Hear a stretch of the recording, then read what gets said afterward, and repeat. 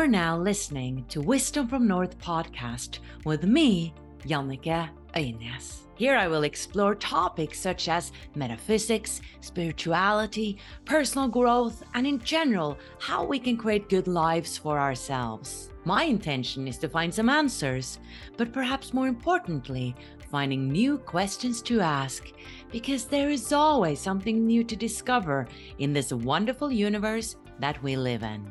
In Wisdom from North, we're passionate about helping you take your spiritual growth to that next level. That's why we are collaborating with some amazing spiritual teachers and partners who offer free webinars and classes. Go to wisdomfromnorth.com/free. Disclaimer. The views and opinions expressed in this podcast belong to the guests and do not necessarily represent the views or positions of Wisdom from North or any entities they may represent. Now please enjoy the episode. I'm Sandra, and I'm just the professional your small business was looking for. But you didn't hire me because you didn't use LinkedIn Jobs. LinkedIn has professionals you can't find anywhere else, including those who aren't actively looking for a new job, but might be open to the perfect role, like me. In a given month, over 70% of LinkedIn users don't visit other leading job sites. So if you're not looking on LinkedIn, you'll miss out on great candidates like Sandra. Start hiring professionals like a professional. Post your free job on linkedin.com/people today. When you're ready to pop the question, the last thing you want to do is second-guess the ring. At BlueNile.com, you can design a one-of-a-kind ring with the ease and convenience of shopping online. Choose your diamond and setting. When you find the one, you'll get it delivered right to your door. Go to BlueNile.com and use promo code LISTEN to get $50 off your purchase of $500 or more. That's code LISTEN at BlueNile.com for $50 off your purchase. BlueNile.com, code LISTEN. Hey, I'm Ryan Reynolds. Recently, I asked Mint Mobile's legal team if big wireless companies are allowed to raise prices due to inflation. They said yes. And then when I asked if raising prices technically violates those onerous two-year contracts, they said, "What the f*** are you talking about, you insane Hollywood ass?" So to recap, we're cutting the price of Mint Unlimited from $30 a month to just $15 a month. Give it a try at mintmobile.com/switch. $45 up front for 3 months plus taxes and fees. Promo rate for new customers for limited time. Unlimited more than 40 gigabytes per month. Slows full terms at mintmobile.com. Hello, Kathy. A warm welcome to the show. Thank you. I'm so happy you're having me. I'm really excited about this conversation, and I've been watching videos with you all day, and I came over your story and I just found it so fascinating because I've been interviewing quite many people who've had near-death experiences, and most of them are positive. And I realized that I actually haven't interviewed anybody on my show that has had negative near-death experiences. And you had quite a lengthy one with a lot of things happen that seems like can happen in a sci-fi movie or a scary horror movie. And I was thinking, I need also to put these perspectives on the table, and then we can explore it and sort of try to understand, okay, why did this happen to you and why does it not happen to others? And is there anything we can do right now, as humans not to have that experience? So I'm sort of curious about that as well. And my first question is relating to, your spiritual beliefs and religious beliefs. Did you have any religious beliefs or spiritual beliefs before you had that near-death experience? Yes, my parents were avid Catholics, and so I always went to Catholic school and had the nuns and the priests, and we always went to Mass and all the holidays and confession on Fridays, and all the way up to when I went to college. It was all Catholic, all along the way. And I was very comfortable with that. I loved my religion and loved Jesus and believed everything. So you said you were comfortable with that. Did it give you a lot of comfort and love and having that belief? Yeah, it did. There's a mixture. Catholicism is very heavy into Jesus, which is great, but they were also very heavy into sin and punishment. And you had to be so careful. It was so easy to mess up. And then you had this the specter of purgatory and hell always in the back of your mind. Anytime you had especially as teenagers, my goodness, you're experimenting with the world, and a French kiss was a mortal sin. Is that really worth going to hell for? So it was a lot of my life. All right. So I know you've shared this story quite a lot. I've heard you've been on so many podcasts. You have also a book called Misfit in the Hell to Heaven Expat. I needed Correct. to write that because the title was like, It's a tongue twister, that's for sure. and I know you wrote that book to really come out with a story because you have a message to share. And that is part of why you had to come back, because from spirit, you were meant to share this. And I just want to commend you for going on all these podcasts, sharing it again and again. But like I said to you before we came onto this show, stories is what is moving us. And me hearing your story the first time really touched me. So I would love for you to share, how did this NDE happen, and what happened in it? What happened? Well, it's again started with Catholicism and what I believed in. And I had been engaged to this wonderful man that I'd met. I had been divorced. He had been divorced. I had 2 kids. And we had been together, probably 7, 8 years. And we finally split up because he got a job offer on the East Coast and we had lived on the West Coast. I had my family, my own business, and we decided we'd just go our separate ways, but stay, best of friends.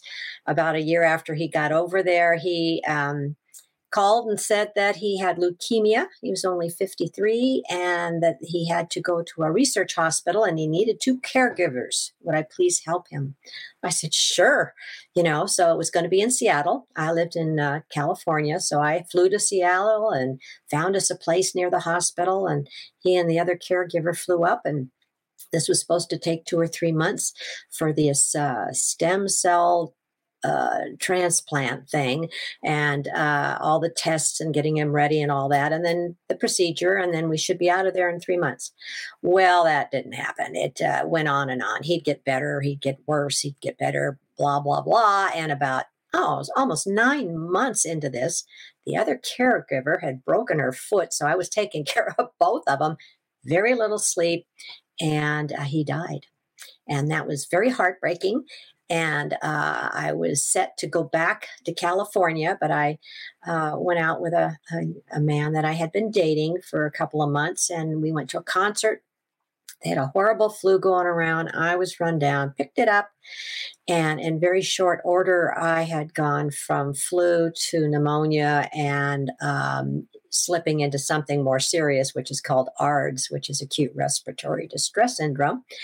I had taken myself down to one of the local emergency room, little, we call them a doc in a box, and gotten some pills. I went home. I was so sick, got up in the middle of the night. I'm coughing blood everywhere. And so I called my boyfriend and said, you need to take me to the hospital. I'm seriously ill. I can't get down this 3-flight of stairs by myself. So he came, got me. We went to the doc in the box, and just as I was getting out of the car, I could feel my life force just draining out of me like a battery. It was coming out, through my legs. And I just thought I was shouting, but I was whispering, and it was, I'm dying. And he slammed on the brakes, and I tried to open the car door, and that was all I remembered. I had passed out. He picked me up and carried me into the place. They couldn't find a pulse. They put me in an ambulance, took me to a hospital.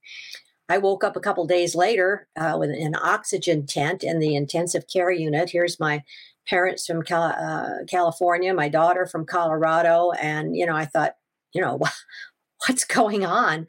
And they said, wow, you are super sick, and they're going to have to put you into a drug-induced coma. They're going to throw the book at you. They don't know how to cure this. It's a syndrome, and you're going to get better or you won't. We just have to keep you alive long enough for whatever happens to happen, and we'll pray. And so it was all very quick. And so I said goodbye to everybody, and the doctor, last thing he says, now don't worry about it. We're giving you something here that will cause your brain to more or less go offline. You won't be able to remember a thing that happens to you. You'll just be in a deep sleep. So don't worry. I said, thumbs up to my dad, thumbs up. He came back to me. I went to sleep and I woke up and I thought, where am I? Because it was totally black and there was no sound.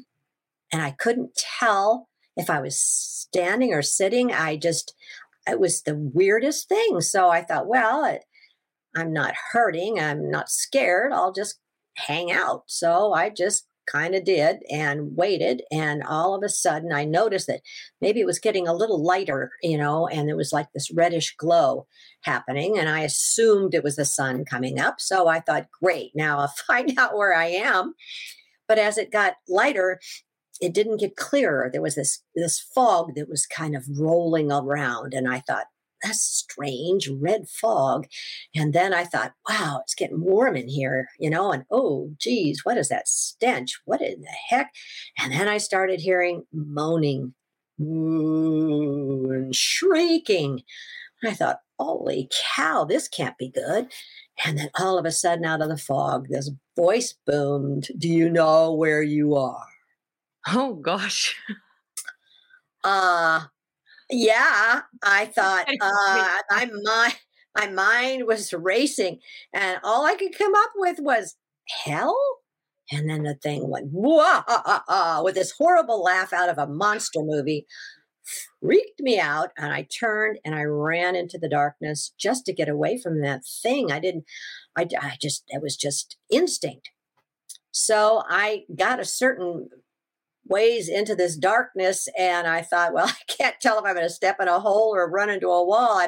I couldn't hear that thing anymore, so I waited, and all of a sudden these bright lights came up, and I was shocked, and it was like somebody turned a spotlight on me. And I thought, well, okay. And I looked around and I felt like I was in New York City. It was just all these big, tall buildings, but so many of them had fallen over. The windows were blown out of the rest of them. There was big, huge pieces of concrete with rebar sticking out of them. And people in the background, I could hear screaming, and there was fires and total chaos. And I'm just awake in this scene, and I thought, oh, this is not a good place to be, because I was out where I could see around me. I thought, I better hide someplace. So I did tuck in. There was two pieces of concrete that kind of made a little V, and I tucked in there. I thought, oh my gosh. And I thought, well, I'll just kind of sit here for a minute, catch my breath, and no idea I'm dead, right? The entire time I had no idea. It was just me. So I'm sitting there waiting, and then I started hearing noises, like things around me. There was this metallic scuttering sound, and I thought, oh, shoot, that must be aliens is what's happened. They've blown up the city, but then there was this crowd of ragtag people that started coming toward me, and they didn't look all that friendly. And I thought, I got to find a place better than this. So I took off running, climbing over all this stuff. I found a wall. I was going to crawl over it. I thought maybe I could get in a building. There's might be some food in there or something. But as I got to the top, my fingernails started going down, and I knew I was falling, and I started to go backwards. And I thought, oh, shoot, I hope I don't fall on one of those rebar things, And I closed my eyes, and I waited for the pain, and the lights went out. And then the lights came up, and I was in a different place. This happened many times. I would get into a situation where I had to make a decision, and the lights would go out. It didn't like the way I made this decision. It was the only thing I could figure out. So I'd come back again. The first time I knew I was in serious trouble was when the lights came up, and there was this great big creature standing in front of me, so big that I couldn't even see his face without leaning back and looking up. And I thought, what is that? I immediately thought of, Bigfoot, a Yeti. It's kind of hairy and hulking, but had like caveman clothes on or something, and this big stick. And I thought, oh my goodness, don't show fear, So I just kind of stood there and didn't move. And he leaned over and said, "Do you want to get out of here?" And that shocked me because I expected some sort of garbled language. And I said, yes. And he says, "I've got a job for you. You get this done. I'll see you get out of here." I thought, well, this is totally weird, but get out of here sounds good. So I said, "Sure. What do you got?" And he says, "Well, I just need this." And he put his hand up and he waved his hand. And it was like this. The lights came up again. And there's this huge blackberry pastures as far as I could see with these great big canes and stickers and all that stuff. And I thought, blackberries. Oh my gosh, I'm from Washington and I have moved into houses where I've had to cut those things out. It's very time consuming and you get all scratched up. So I thought, And he says, "I just need all that cut down and then I'll get you out of here." And he kind of chuckled. And I thought, I don't find this funny. And I thought, well, I don't see any better way to spend my time. So I said, "Sure." And he hands me these little scissors that they give kindergartners to cut paper. And then he kind of chuckled. And I thought, this is a joke of some sort. It's not funny, but I took the blasted scissors and I went down and I started gnawing on one of the canes. And finally, it broke off, and I thought, boy, this is going to take forever. And so I stuck it behind me, and I turned back around to grab the next cane. But when I did, I noticed that the darn cane just grew completely back, the full length. And now I hear Junior over here chuckling, just laughing it up. And I thought, oh, what a jerk, But I thought, I'm not going to let him get the best of me. I'm not going to let him see fear. I'm just going to be stubborn and I'm going to do it. So I went back to cutting. But then the lights went out. And then the lights came up. I found myself in many situations, but the one that happened the most was the road. And that was when the lights would come up, but it would still be dim. And I was standing and there was like a dirt road in front of me that went either direction, left and right, and into the horizon, and then in front of me, all the way to the horizon, was nothing but rocks and maybe a pile of rocks, to make it a little interesting, or a dead tree or something. And then in the distance, it was that reddish glow thing. And in Washington, that we've had that happen when there's fires, someplace, and then you see that reddish glow and the fog. And I thought, well, shoot, I don't want to go straight ahead. There's fires down there. I'll just go to the right. It's kind of like being on the freeway. I'll just take a right and see where it goes. The good thing about being on the road was that I could see 360. And in some of these other situations, things were creeping up on me, and I was tired of that. I just wanted to find a way out. And I thought a road is probably my best bet at this time. So I would walk and walk and walk and walk on this road. And reminding you now that on the other side, there is no time. It's this eternal now. It's always present. You got no watch. You got no sun coming up and going down. It's just now. It's hard to describe. But as I walked on this road, I just thought, my gosh, there's no end to this thing. And I've said before that the joke I was telling myself was, maybe it's a giant treadmill, and I'm really not getting anywhere. I'm just going. I thought, well, that's all right. I like a treadmill. I need my exercise. Nothing seems to be harming me. I seem like I'm going in a positive direction. Just gut it out. One of the weirder things that happened is that I saw some living people down there, people who were not dead. They were in my life at the present. And I saw a couple of them that I had interactions with. And there's a lady named Emily. She's doing a book on that now. It's very rare, but it happened. I saw this lady that is a very dear relative of mine on the road. I had been walking. I was tired. I was hungry. I was mad. I was scared. And all of a sudden I smelled something wonderful. And I thought, really? And it was kind of a cross between maybe a pie or I don't know. It was wonderful. And I thought I was just excited. So I kind of picked up my pace and I got to where this smell was coming from. And there was a man sitting on one side of the road watching this lady on the other side of the road who was cooking up a storm. I mean, she had tables all laid out with nice linen and big piles of food and desserts and entrees and stuff. What a shock. I was thrilled. And then she turned around and I said her name. I was just so excited. And she just looked at me kind of puzzled. And I said, oh, I see you're kind of busy here. If you could just get me a small plate of anything. I'm really, really hungry, and a glass of water. I'll get out of your way and you can do what you've been doing. And she hesitated and looked at me and says, well, this is for the important people.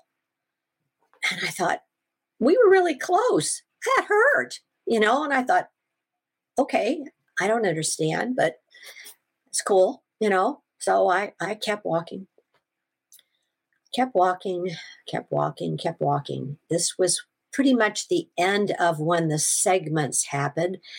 And I didn't realize until later I was getting toward the end, of course. But as I walked down this road, it was still so dark, no stars or anything. And I could just make out this, like a group of people, and they were kind of walking across my road, and I thought, oh man, I'm afraid to veer off because I might not be able to get back on the road. This at least has some possibility to it. So I've got to get through those people. And I got, as I got closer, I noticed that they were, I don't know, they were dirty rags, and they were muttering to themselves. They weren't speaking. They were just crossing the road back and forth, bumping into one another. Some of them were limping, and I thought, jeez, those look like zombies. I mean, what next? That was danger, super, capital D. And I thought, well, I can't get off the road. I'm going to have to just go through them. Maybe if I just act like I'm one of them, they don't look all that bright, maybe they'll not notice me. And that's my best choice. So I slowed down as I got there, and I picked up a limp, and I started muttering and carrying on that way, and just kind of easing my way through. And I got about halfway through, and I thought, well, this is working. This is great. And they all froze. And I stopped too, because I thought, oh, if I keep moving, they're going to notice it's me. Well, as even was having that thought, it was obvious they knew I was there, and they started moving out toward the outside of the circle. But that was the women. And then the men started coming all around me, and I didn't know quite what, and boom, one of them hit me in the chest, knocked me backwards. Another one came up and just kicked me. And I thought, oh my God, they're going to kill me, but they jumped on top of me. And as Howard Storm had happened in his NDE, there was a very unfortunate altercation situation that single women have when there's a bunch of crazy guys around. And it was very painful. It was scary. And I kicked and I screamed and I did everything I could, but it was to no avail. So finally they started backing up, and I had noticed that, like zombies, they were just like kind of decaying or something. And then this one guy just put his face up to mine, and I remember that his cheek was all coming apart there, and he had terrible breath, and he got up close and he says, we all have AIDS, and now you have it too. And you know what? You can't die. So you're going to just get sicker and sicker till you're one of us. And then he backed up, and they all kind of moved out. And then this demon female, I guess, came up and pointed her finger at me and said, get up, you're one of us now. So I kind of gathered what was left of my clothing and stood up. I thought, well, at least she's a female. Maybe there's, all this is going. I kept trying to be positive. That's the kind of person I am. I just kept thinking, if I could just stay alive. long enough, I'm going to get out of here. It's just what's going to happen. I cannot give up. That whole thing of despair it kept echoing. As Catholics, we were taught never despair, never give up. That's the unforgivable sin. So that despairing thing, I kept pushing it out of my mind. So I followed this lady, and it wasn't too far then that there was another group of these women. I don't know how many, 8, maybe more, all in the same boat I was. And so we kind of looked at one another, and the lady said, "Get in line, follow me." So we did. And as we got out of the dark clearing, got out of the dark area there, it became clear. And as far as we could see, it was just snow and ice. It was like somewhere in Alaska or something, where it was just this snow was blowing, the wind was blowing, and we were all had raggy clothes, and it was freezing. And another reference to the time, I just know that we were on flat ground when we left, and it was starting to snow. And by the time she finally told us where we were going, that the snow was chest high. So that's how long we had been trudging behind one another. Again, no time, but this was my only reference. And we were freezing. It was just awful. And the gal, there was this, I can see it. It's a shed of some sort. It might have been like I don't know, somebody in a frontier days made it, and it was what was left of it. It was wood, and you had a door, and she opened it, and we all walked in, but the floor was warped and no furniture. The windows were kind of blown out. The snow's blowing through there. It was just a little step up of being out in the snow. So we're sitting on the floor, kind of huddled, too tired to talk. And the demon lady says, "Okay, now we wait for customers." Well, we all knew what that meant. And it was just, low time. And I said to her, I've been here a really long time. And this seems like a particularly nasty, low energy, bad day. Is there some reason for this? Just making conversation. And she says, "Oh, well, it's Christmas on Earth. That's always the worst day in hell." And I thought, oh my God, hell. And I thought, I still feel like I'm alive. I don't remember dying. This can't be happening. And then I got mad. And I thought, I'm not supposed to be here. And she's gonna no. I thought, well, I know what'll tick her off. And I just thought, Christmas, huh? So I thought, I'll sing a Christmas carol. That should get her goat. So I started with my favorite one, which is "Away in a Manger, no crib for his bed." And she turned around and looked at me and said, "Shut up."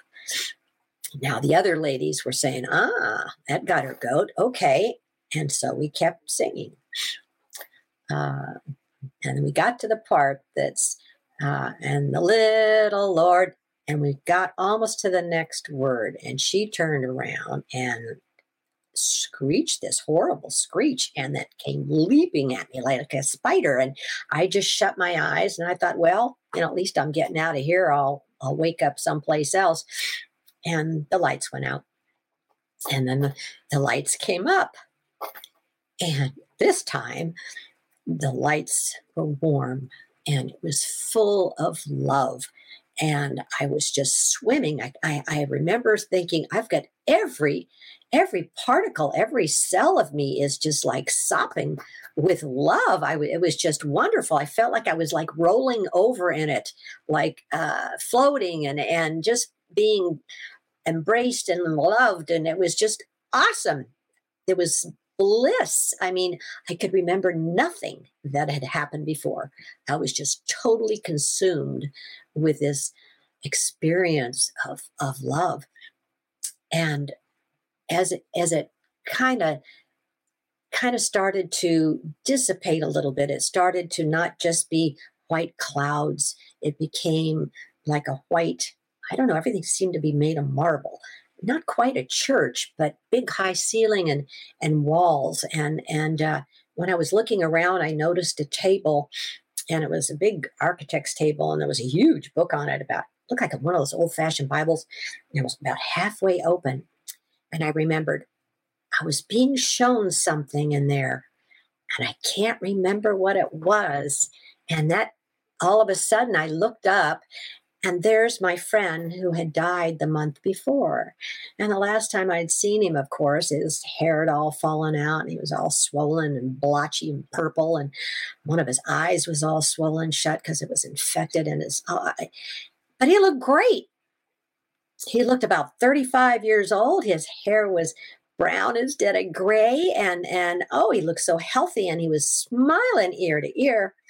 He and I used to play tricks on each other all the time. And then we'd say, okay, I'm going to get you for this, Kathy, or I'm going to get you for this, Pat. And he was just happy and buzzing over there. And I thought, oh, shoot, he doesn't know he's dead. Ready to pop the question? The jewelers at BlueNile.com have got sparkle down to a science with beautiful lab-grown diamonds worthy of your most brilliant moments. Their lab-grown diamonds are independently graded and guaranteed identical to natural diamonds, and they're ready to ship to your door. Go to BlueNile.com and use promo code LISTEN to get $50 off your purchase of $500 or more. That's code LISTEN at BlueNile.com for $50 off. BlueNile.com, code LISTEN.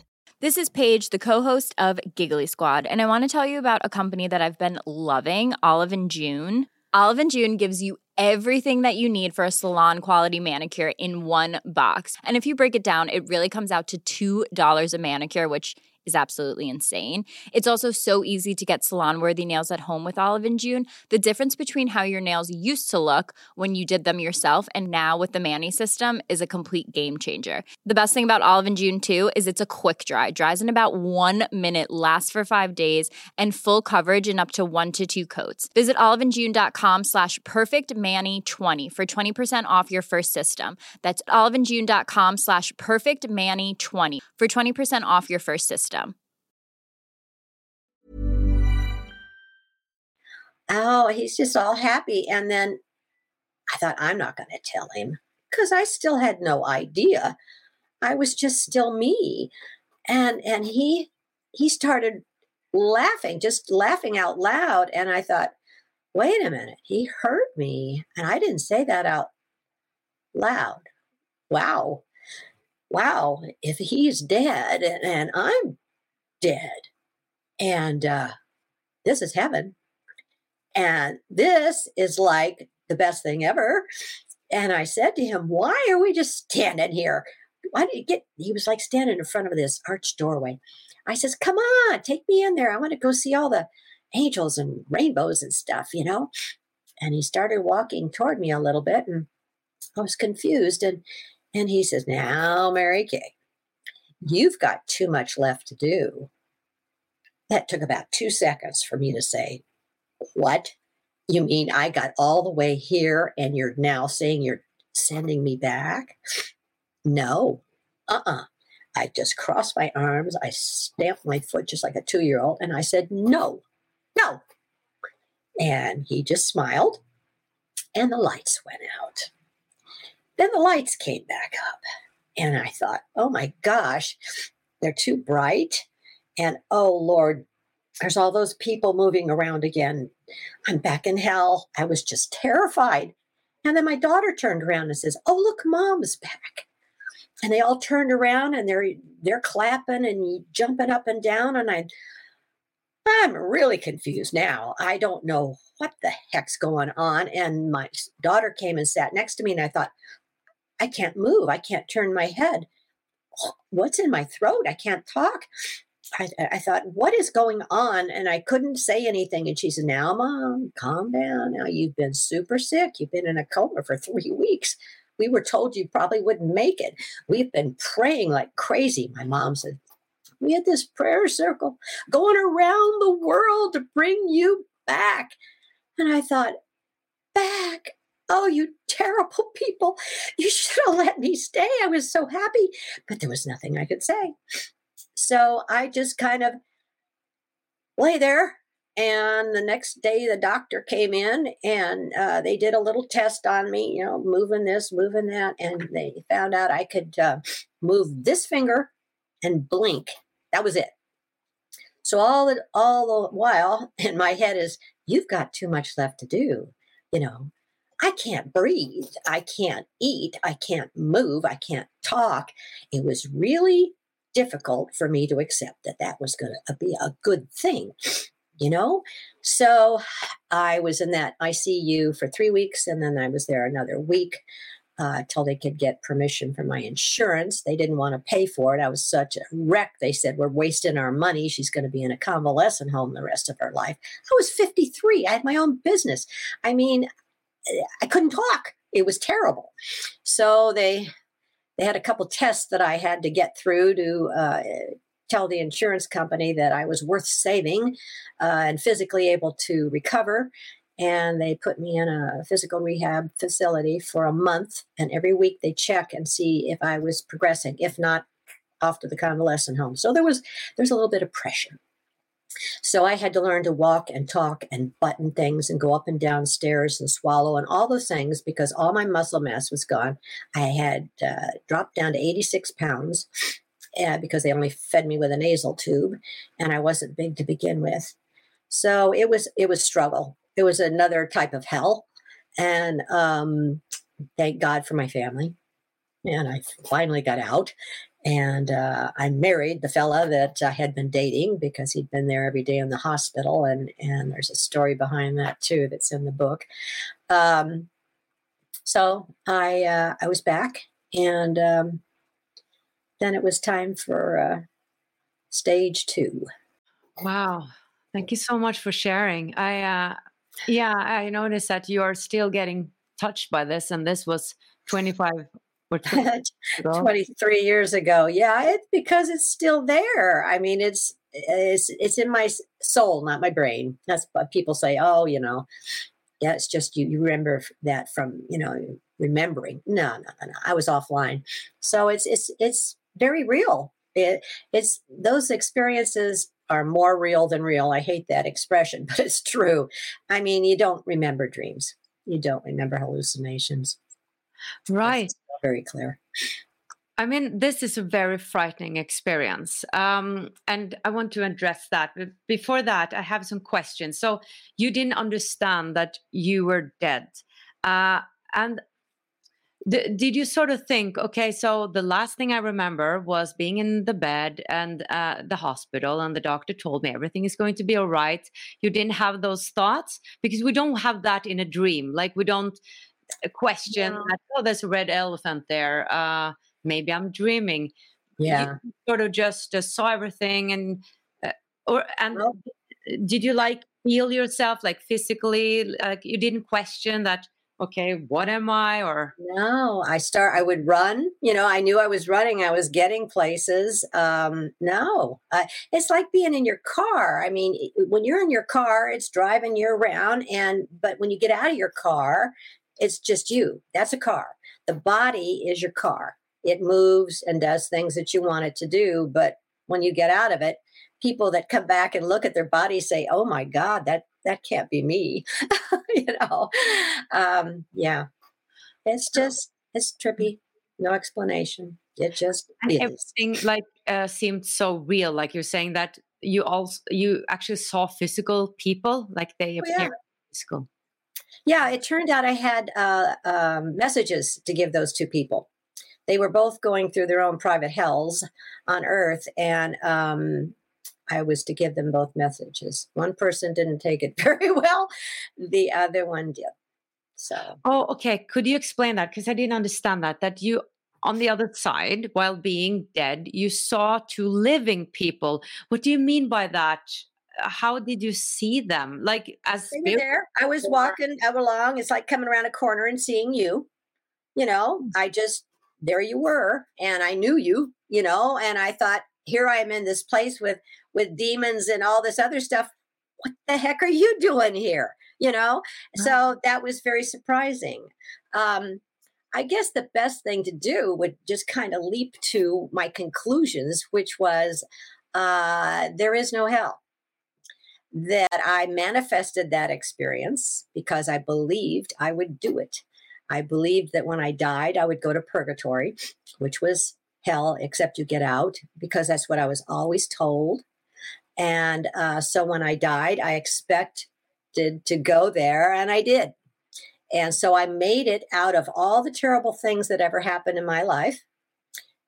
Those two people got stuck in there. How they did, maybe because subconsciously I knew they were both in trouble, and that's maybe why they were there in my. And I'm not going to say dream. It was a real experience. It's a near-death experience. You don't have to be dead to be a near-death experience. You just have to be near. That's so many of us are in comas when this happens, but generally the doctors are saying, say goodbye, which they did to my parents. Say goodbye. We can't save her. And then you bounce back. But yeah, it's a little complicated. Right. So, okay. So you believe that you manifested this? That's the first thing. And then, so when you manifest something on the other side, that means that we can manifest our own realities on the other side. You can manifest your reality now. What when this power of positive thinking, you're going to manifest, you're going to get that job, and you get it. I mean, we are very powerful spirits. We can do a lot with that we don't really take advantage of. But I'm curious about, like, these demons, these creatures that you met. Do they exist, or did you create them through your manifestation? What do you think? This is not a human brain can understand sort of situation.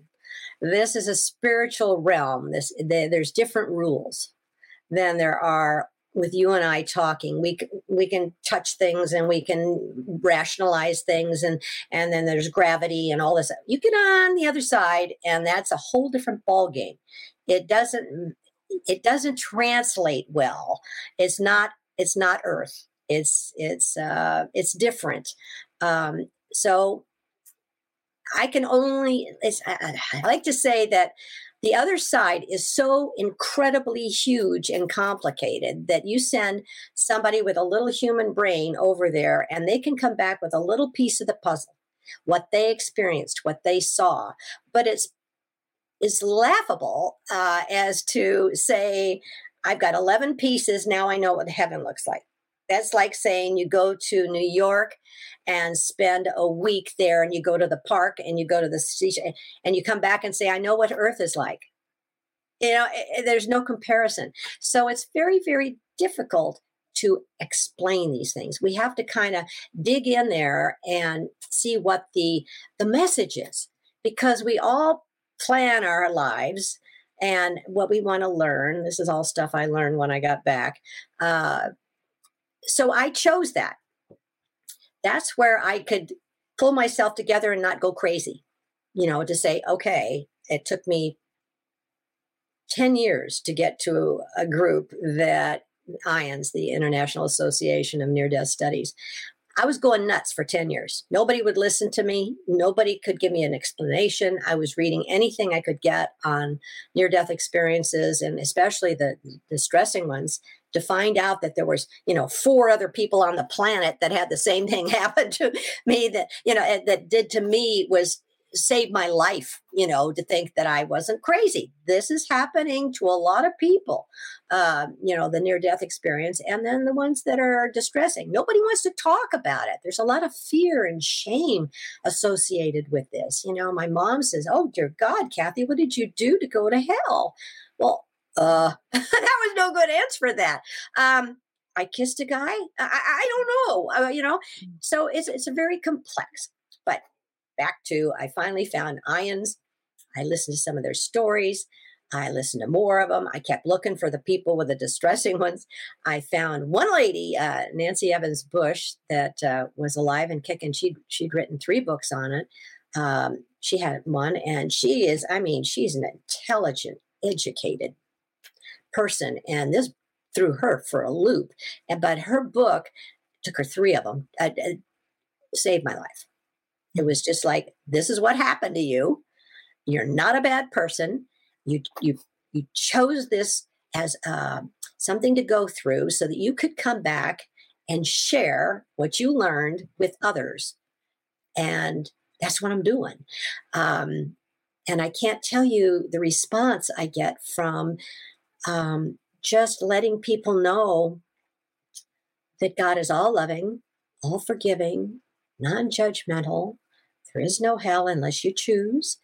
And it lightened up my whole life, and it's lightening up other people's lives too.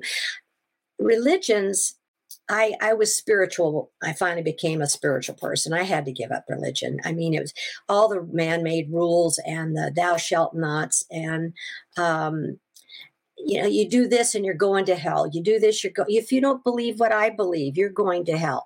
That is such bullshit, and it's so wrong and so unkind, and so no, run if that sort of situation is in your life, because it's not true. It's just not true. Life is simpler than that. I really find it comforting that you're saying that there's no hell from someone who has been in hell or a hellish place, that actually that is your experience. Because it's easy for people who've had NDEs in beautiful places to say there's no hell, right? Like you said, it's so vast that how can we know? But you're really saying this with conviction. Like, how did you become so certain that this was what you manifested? Did you sort of get like an insight of that on the other side when you were in heaven? Or did you sort of study a lot when you came back and then made that conclusion? Yeah, it was with the help of other people and a vast amount of reading and interactions with people. The fact that I like the fact that people come back and say that there's a life review, and there's no judgment associated with it. As supposedly you get a couple angels or guides or friends or something to watch this movie of your life, and you get to see from the time you're conceived to the time you die, and you get to see everything that happens. And then they turn that film around and you get to interact or be the people that feel what you felt. I'm sorry, this is so complicated. You get to see what happened when you did something, if it was loving or unloving. You get to feel the reaction of every single person you interacted with. So, you're in a car accident, you jump out of the car, you get 2 choices. You say, "You idiot, you bumped into my car," or you can get out and say, "Oh my gosh, are you all right? I've got insurance. Don't worry about it. Let's see if you're all right." So you get to feel that reaction you have with people. If it's loving, you will feel that love. If it's painful, if they're scared, if they're hurting, you will get to feel that. That's the only, it's not a judgment. It's just understanding how you did. You chose things to learn on earth. You get to see your report card, and you wrote the report card. And even if it's like, I should have done a little bit better there, or, knocked it out of the park on that one. It's just watching a movie, but you get to feel it. That's like, some people say, well, are you saying then that Hitler, doesn't go to hell? Well, if Hitler gets to feel every bit of pain and sorrow and fear and of every single person that he interacted with and their families, he's probably still in the middle of his life review. God doesn't judge us. We judge ourselves, and it's not even a judgment. It's just an understanding of how we did on earth, because we're going to go other places. I totally believe in reincarnation now. This is just school. Earth is school. We plan who we're going to come down with, our soulmates. we plan it all out. I understand there's a committee. You got to get the okay. Then everybody's okay. Everybody goes down and you meet up like you and I are meeting up now. We made that. That's a plan. And yeah. Detailed? Is that Yeah, we did. We planned to do this. We said, well, we've known each other, but maybe this time on our incarnation, we'll just meet up for an hour. It'll be fun, and to go through life with that understanding now that I used to be this victim, oh God, now what? Why do you keep punishing me? I'm a good person. But now it's like, whoop, hold on, Kath. You plan that. Now what is the lesson there? That's interesting, isn't it? And okay, it works out, doesn't work out, but I'm not being judged. I'm not being punished. I'm just learning what I wanted to learn. It just makes life a lot easier. Yeah. So would you say that you really believed on a deep level in your subconsciousness that there was an hell before you had that NDE? It wasn't just something that you were taught and you were like, no, I really don't buy into that, but you really believed it in your... I totally believed it. So much so as in the church, it was something called indulgences. It started in the Middle Ages. If you did something like did an extra rosary, or you went to mass, or you did a novena, you got actual days off purgatory. It was written in black and white. You could get, I think a rosary was 300 days off your purgatory. And that was supposed to be, that's like getting 10% off a pair of shoes.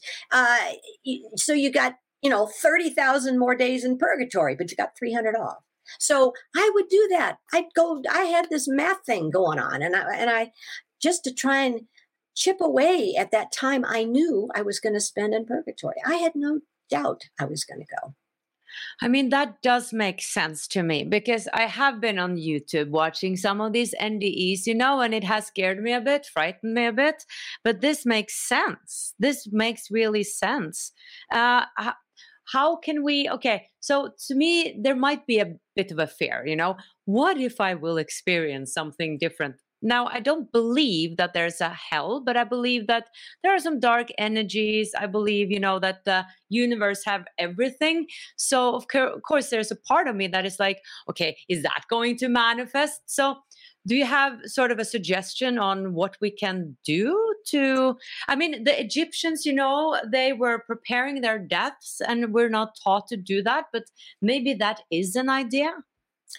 Well, I think what I've done now is, I did ask God. I'd been back quite a while, and I kept saying, I don't want to go there again, man. I need to have something positive to think about. So it came in a series of two at a time. God said, Kathy, just be loving and kind, merciful, forgiving, encouraging, grateful, non-judgmental, and useful. Concentrate on that positivity there. That's going to fill up my mind. I'm going to go to heaven because I am loving and kind. I'm going to go to heaven because I'm merciful and forgiving. I am, none of this dark stuff. I just banish the dark stuff. And then if you can just remember to be loving and kind. I mean, I say this almost every morning before I walk out the door. It would just be such a better world. You will have so much more peace. You will believe it. And it's true. I'm telling you, it's true. With all the people that do go straight to heaven, it just used to irritate me when I read about all these atheists that went to heaven. What's wrong with this picture?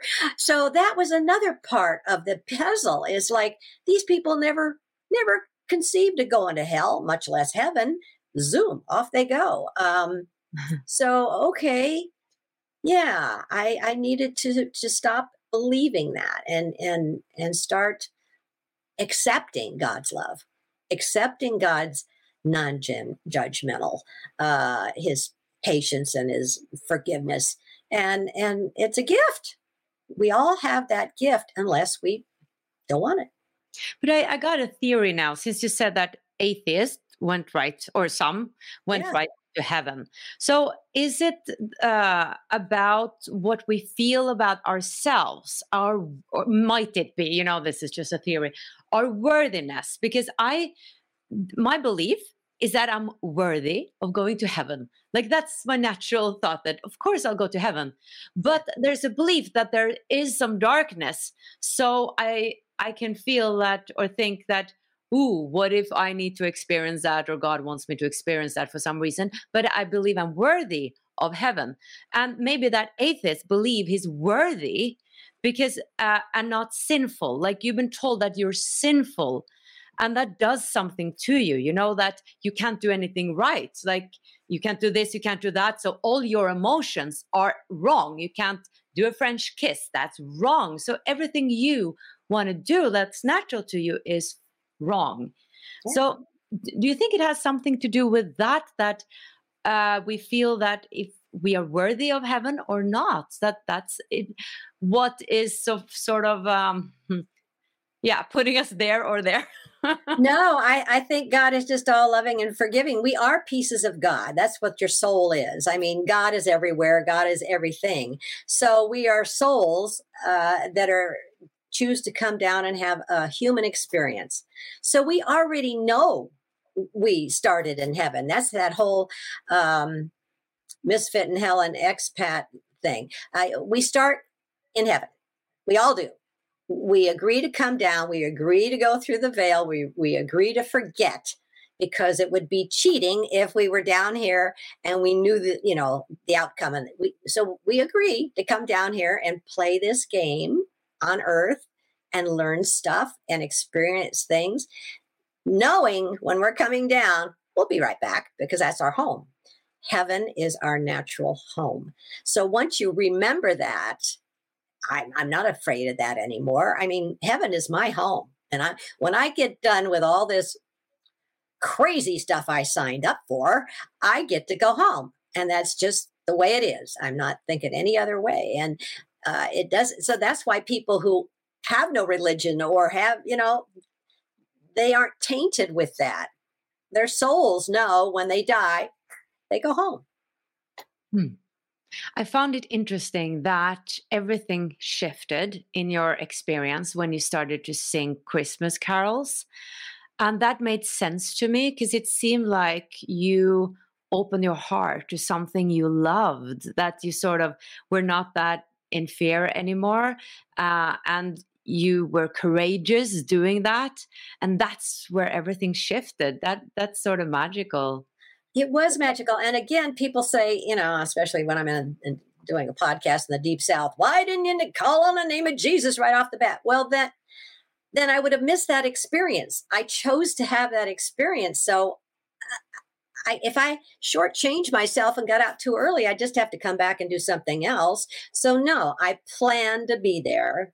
I planned my escape, to have her say Christmas. That was the ding, the little bell went on. Christmas, Jesus, I'm getting out of here. But that was pre-planned. It's like being in a play. I mean, you don't go halfway through the play and all of a sudden have your main character walk off the stage. The writer would kill you. You just can't do that. You signed up to be in this play, and that's what you signed up for. So that's what I consider myself a brave soul. I'm a little on the crazy side. For sure. I don't see myself doing that again, but I'm glad I did it. I'm glad I got out of it. And I can't tell you how many people appreciate that, because they've got all these, like you say, the little dark demons, the little negative energies that'll play on you, especially us people that have had religions, cultures, families that have taught us this stuff is real. It's true. It's just like taking this key and unlocking and running out the door. That's what I'm here for. Don't believe that crap.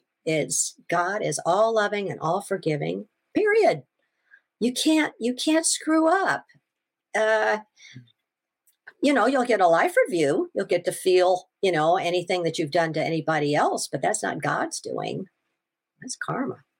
Is that sort of the biggest lesson you're taking from it? Is that the message you believe you're here to tell, and why you survived? Yeah, God's all loving and all forgiving, period. And we chose this life. And people say, why would I choose this? And why would I choose? Well, when you get back in heaven, you're going to go, oh, yeah, now I remember why I signed up for that. Like I say, if we knew, we'd be cheating. We wouldn't be learning the lessons. So well, I got to say, you are a super brave soul, because I was like following you. I get pictures in my mind. It was like I was in a movie when I was listening to this. You're talking about it as such a matter of fact, like even though you were very touched, I just have to commend you. I think you're really a strong soul going through this. Thanks. So, yeah. I have some questions that I ask my guests. What is self-love to you? Self-love is realizing that I am a piece of God. So I love God. I love me. And what is a happy life to you? Happy life is knowing I have purpose, and then I'll be going home. Right. And what is the deeper meaning of life from your perspective? Well, I learned it in kindergarten, to know, love, and serve God in this life and to be happy with Him in the next. Beautiful. Thank you so much, Kathy. This was really moving. Thank you for being on the show and sharing your message. I really appreciate it. Mom deserves the best, and there's no better place to shop for Mother's Day than Whole Foods Market. They're your destination for unbeatable savings, from premium gifts to show-stopping flowers and irresistible desserts. Start by saving 33% with Prime on all body care and candles. Then get a 15-stem bunch of tulips for just $9.99 each with Prime. Round out Mom's menu with festive rosé, irresistible berry chantilly cake, and more special treats. Come celebrate Mother's Day at Whole Foods Market. Hey, it's Paige DeSorbo from Giggly Squad. High quality fashion without the price tag. Say hello to Quince. I'm snagging high-end essentials like cozy cashmere sweaters, sleek leather jackets, fine jewelry, and so much more. With Quince being 50 to 80% less than similar brands. And they partner with factories that prioritize safe, ethical, and responsible manufacturing. I love that. Luxury quality within reach. Go to quince.com/style to get free shipping and 365-day returns on your next order. Quince.com/style. Imagine the softest sheets you've ever felt. Now imagine them getting even softer over time. That's what you'll feel with Boll & Branch's organic cotton sheets. In a recent customer survey, 96% replied that Boll & Branch sheets get softer with every wash. Start getting your best night's sleep in these sheets that get softer and softer for years to come. Try their sheets with a 30-night guarantee. Plus, get 15% off your first order at bollandbranch.com. Code BUTTERY. Exclusions apply. See site for details.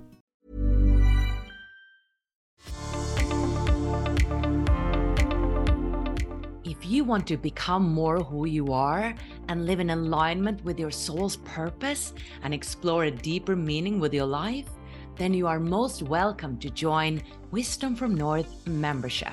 If you want to go deeper, you can find all our English online courses and programs at wisdomfromnorth.com. You can also find us on Instagram and Facebook and YouTube just by searching for Wisdom from North. Until the next episode, much light from here.